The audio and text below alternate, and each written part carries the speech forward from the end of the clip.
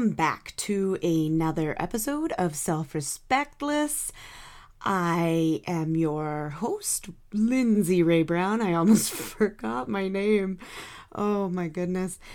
Today I woke up with the debilitating realization that I forgot to record a Christmas episode, and it is the week of Christmas, and the podcast is supposed to be coming out tomorrow.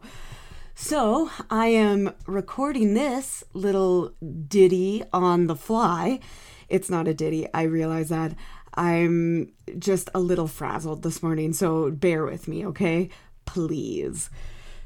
You may hear my children in the background. It is the winter break, and they are home at this current juncture. Also, another point that I should be making is that I am not recording in my regular recording space, so the quality may be a little off at this time. I'm not recording in my regular space because my children at the moment are sleeping downstairs, and I do not want to wake them up with my weird stories. My recording space is in the basement in a small room, and as per my previous concerns, it is not soundproof. So I guess what I'm trying to say is I am terrible at making recording. Oh my god, this is so ridiculous. I'm terrible at making recording studios, and also I can't plan things very well. Okay, on today's episode, I wanted to do some Christmas tales for you because it is Christmas week, but upon looking through all of my articles, apparently I have never written a story about Christmas before. I scoured my backlog and there was nothing there. So instead, I have decided to read you a story about house parties and why they are the worst, because typically around the holidays we host a lot of house parties, and like, as long as it's safe, let's just put that in there with our pandemic going on. So as long as it's safe, we usually are hosting house parties, and they're sort of the worst because then you're stuck at your own house with people, and that's always the worst. And then also, when it's holiday season, there's a lot of shopping going on, last minute gift buying, and sometimes some people are mega buttholes to customer service people. And so my second story is going to be about how to not be a mega butthole to someone that is standing behind a register. But we will start off with some vocal warm-ups, and it will be fantastic. Let's get on with the show.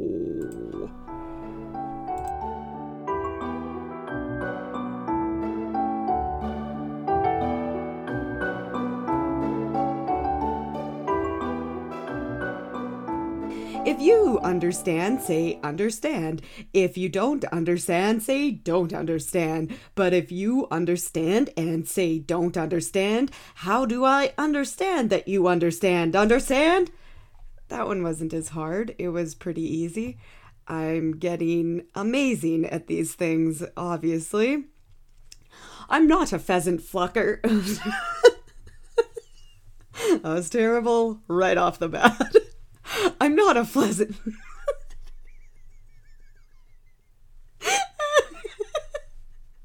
I'm not a pheasant plucker. No, why can I say that? I'm not a pheasant plucker. I'm a pheasant plucker's son. And I'm not, no, and I'm only plucking pheasants till the pheasant plucker comes.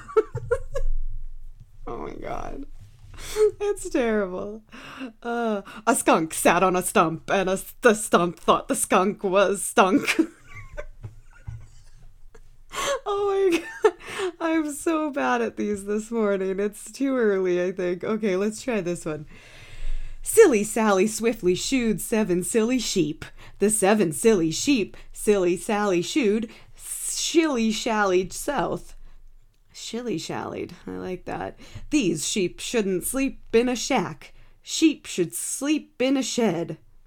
Ugh, I didn't like the beat of that one. Twister of twists once twisted a twist. A twist that he twisted was a 3-twisted twist. If in twisting a twist, one twist should untwist, the untwisted twist would untwist the twist. That's obviously the best one that I could have ever said. It was flawless. And for that, I am grateful.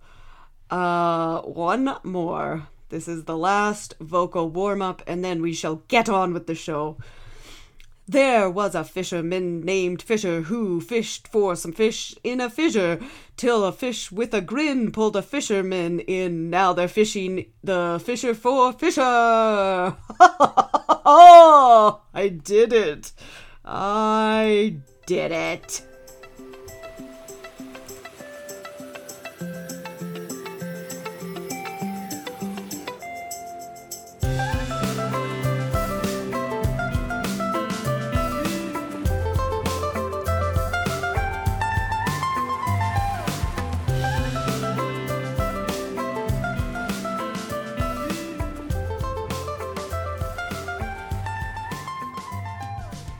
Okay, let's get on with the show.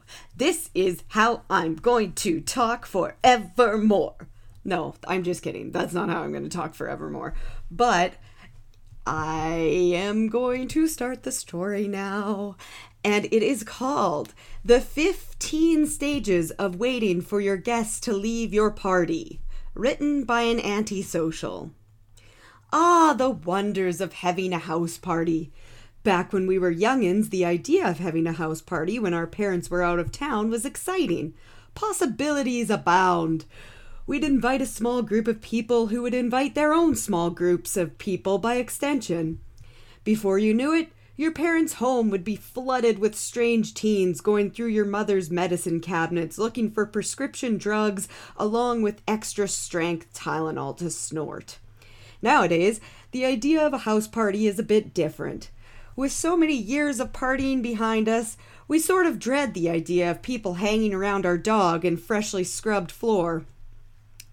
And the absolute worst part of having a house party in your 30s is waiting for your guests to leave. 5 p.m. Guests arrive right on time. You wonder, who the hell do these people think they are, not being fashionably late? I said 5. But what I really meant was 6. I haven't even got the spuds in the oven. 6 p.m. Everyone else shows up. You are disappointed with the lack of wine hostess gifts. You really thought more people would bring you bottles of wine for hosting such a soiree. 7 p.m. Talk of politics begins around the dinner table. You are not pleased with this turn of the conversation. As Brad talks about why he thinks Trump actually did an okay job, a tiny voice in your head screams, "When are these people going to leave?" 7:30 p.m. You've just finished piling food into your craw and get up to put your dish in the sink when you realize that most of your guests still aren't even halfway through their plates. What's the holdup? How long does it take these people to eat roast lamb? 8 p.m. You beg off, feigning that you have to put the kids to bed and leave your husband to play host for a little while. He can damn well hold his weight around here. 8:15 p.m. You're hiding out in your daughter's room looking at her hundreds of llama drawings you've never taken much interest in before when your spouse comes downstairs and asks if you're going to be this antisocial for the rest of the night. 8:30 p.m. As you sit quietly listening to stories about the good old days, you wonder why you didn't let Janet have the party at her house.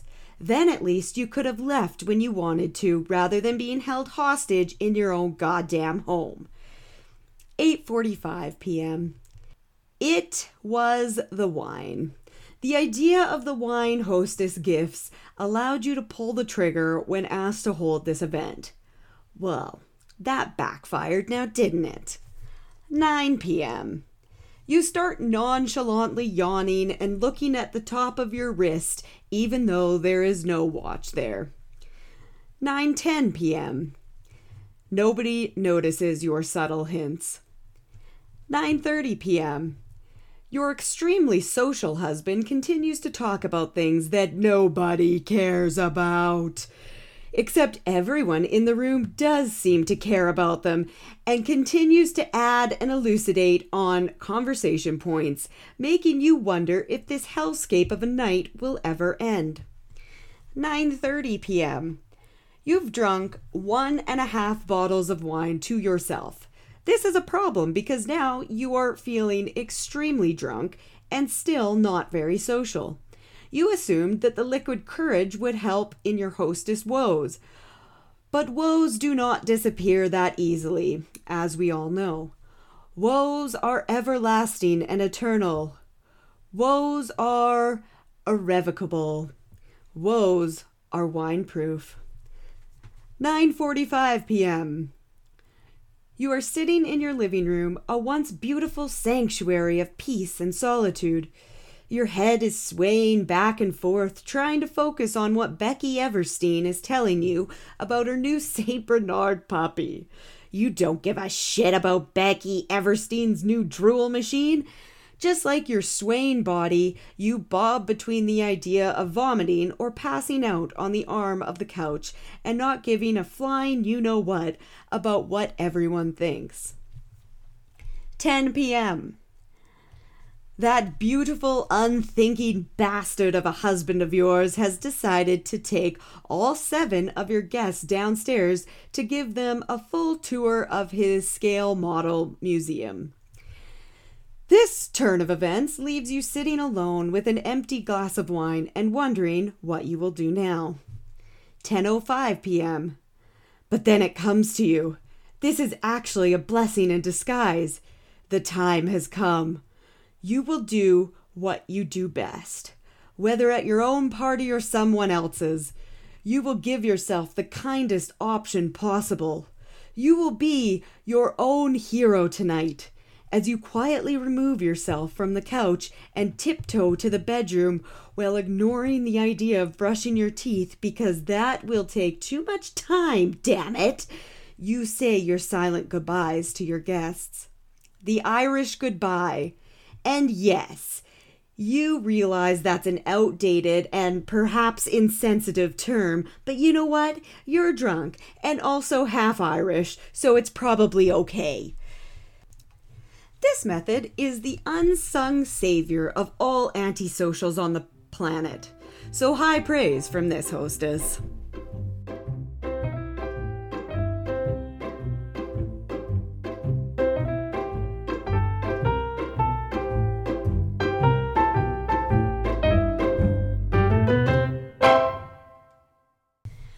Okay, so I can't remember if I've ever mentioned this to you guys before. I used to own a sandwich shop with my husband. It was called the Hotwire Panini. And yes, the name may be confusing if you don't know what a panini is. It's a pressed hot sandwich. It is surprising to me how many people do not know what a panini is. You know, actually, okay, A panini is actually means like a small loaf of bread originally, but in today's modern society, we think of a panini as a press sandwich. So again, there was a lot of confusion over the name, and it was a whole situation.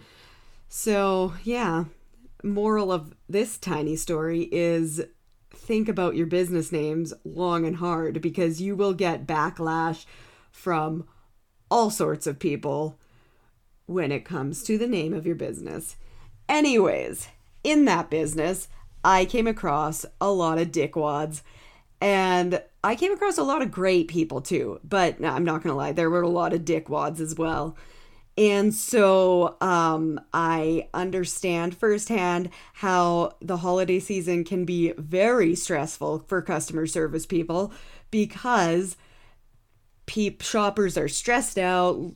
They have no money because they've spent all of their remaining dollars on useless gifts and stocking stuffers for people. And the recipients of these useless gifts will use the gift once and throw it out. And that is a very depressing thought for potential gift givers. So obviously it's a high stress time. And the problem is, a lot of these people that are stressed out and trying to shop, they take their frustrations out on the stranger behind the register. And as someone that has been behind that register many times, it sucks. So, without further ado, I will read to you How to Stop Being a Jerk to Customer Service Employees. Step-by-step instructions for those who have never worked behind a cash register. Ah, the joys of customer service. I suppose this vocation needs no real introduction, because we've all taken part in such means of work. Except maybe that's not true. Maybe there is a portion of the human race who have never had to take the order of a middle-aged woman who sincerely believes she is better than you solely due to which side of the counter she is standing. Perhaps you've never had to clean up after a bratty 4-year-old that keeps dumping his sippy cup all over the table while maintaining stern eye contact with you from your vantage point behind the cash register. Correct me if I'm wrong here, but I feel like if everyone knew what it was like to work in customer service, there wouldn't be as many delusional, demanding, and downright rude customers out there. So here is my passive-aggressive attempt at rectifying the many woes of my fellow customer service cohorts.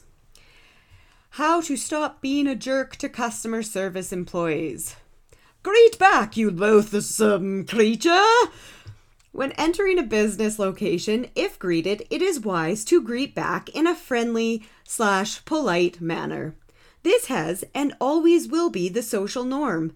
I cannot think of any situation where it would physically or emotionally harm you to reply to your customer service representative with a pleasant hello of your own. I shouldn't have to explain this. When one does not greet back, it is awkward and makes everyone feel weird and uncomfortable. This leaves the greeter in question to conclude that they must be in the presence of a total chode monster. Don't ask stupid questions. Do not, under any circumstances, ask the person behind the register if anything is good here. It's an entirely stupid question. I'm not sure what you expect the answer to be, but in pretty much every scenario, they're going to tell you the product is good. Even if it's some little shit employee, they aren't risking their job to tell you all the gruesome truths and corporate secrets of the establishment. Sorry to break it to you, but nobody is going to think twice about spewing out some rehearsed line like, "Of course it's good. Everything's good here at Daisy Duke's Dildo Shack." Save everyone a lot of weirdness and judge for yourself. If you are a salesperson, know your audience. Do not, I repeat, do not go into an eatery during the lunch/dinner rush to inquire about anything other than eating right then and there. No, they do not want to hear about your cutting-edge new knife product. No, they are not interested in your organic vegetables. And no, they cannot give you a minute of their time. Why, do you ask? Because they're balls to the wall busy with people who are spending money at their establishment. Try again in the downtime or don't. Nobody cares. Stop valuing people by their job title.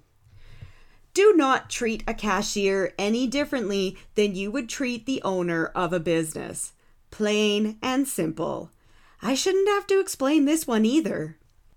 Do not assume you know more about the business than they do. Many of us like to talk about eating and shopping locally. It's great. It's actually fantastic because it is a community-minded way to be. I applaud you for that.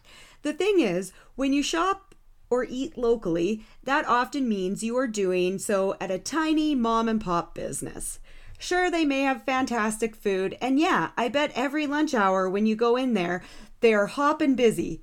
That doesn't mean that they can afford employees. Just know that the last 10 customers probably said the same, "Looks like you need to do some hiring" spiel. Being a small business is difficult, man. If you haven't seen the financial books for said business, it is safe to assume you should not offer snarky comments for the establishment. Shit happens. Sometimes businesses run out of stock. Please don't argue with the staff about it. If they are out, they are out. No amount of, "Well, this is ridiculous," will change that. Not all heroes wear capes. Be that hero today. If you notice a customer in front of you being a right old bag of dicks to the cashier, please, by all means, say something. It is your business as a human being to stop the blatant verbal abuse that customer service people endure daily. Be the difference.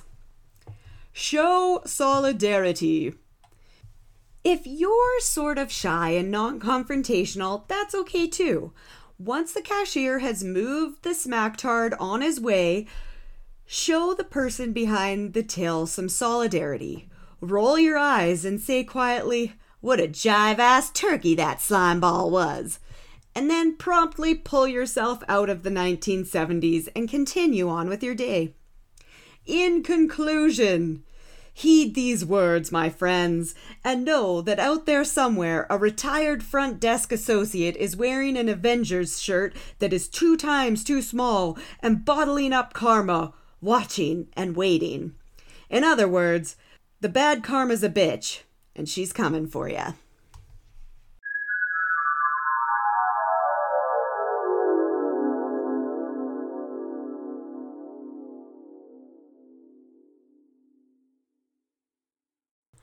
Well, this brings us to a close for another episode of Self-Respectless, and I am so pleased that I was able to squeeze in a Christmas segment because it is Christmas week and we are so thankful for that.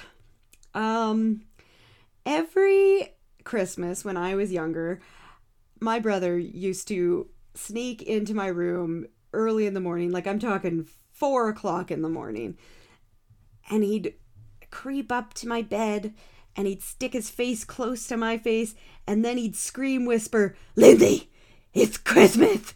It's Christmas!" And his little lispy voice would wake me up, and I wouldn't even be mad because I was just excited that Santa had arrived. It was a magical time. And now I imagine him every Sunday/Monday, because I am not very good at publishing on an exact day. He wakes up and rolls over to his wife Ashley and says, Ashley, Lindsay's recorded another episode of Self-Respectless. And I think that that's definitely what happens. And it's like, it's his Christmas present every week that he gets to listen to his sister's voice on this podcast. And, you know, I can't take all the credit, but I will, for giving my brother this much joy. So, with that, I will leave you, and I hope that everyone has a magical holiday season. Make sure to check out medium.com for my writing and so many other amazing authors on that platform. You can just have hours and hours of endless reading enjoyment. There are some shit nuggets on Medium as well, but you know, you win some, you lose some. But overall, there's a lot of great work there. So definitely check out the link in the podcast details. And I just hope that everyone has a fantastic Christmas and holiday season. It's a magical, magical time of the year. This outro is getting more and more difficult to record every time I try to record it. This might be one of those shit nuggets I was talking about earlier. Okay, that's it for me. Goodbye and happy holidays, one and all.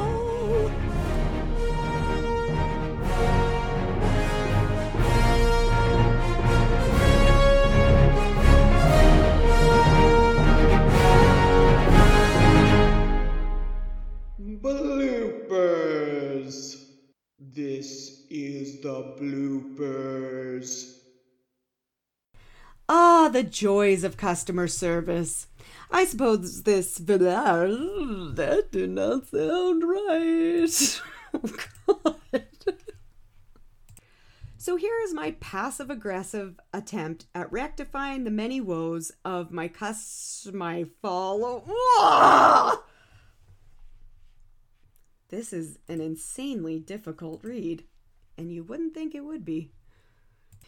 If you're the sort of shy and non-confrontational person... Nope, that was not correct. When my brother and I... Okay, I just started talking there. Okay, no. This is so stupid. Also, I think that's probably it. I'm rambling on. I'm definitely gonna have to record a new outro here. This is not what I was looking for.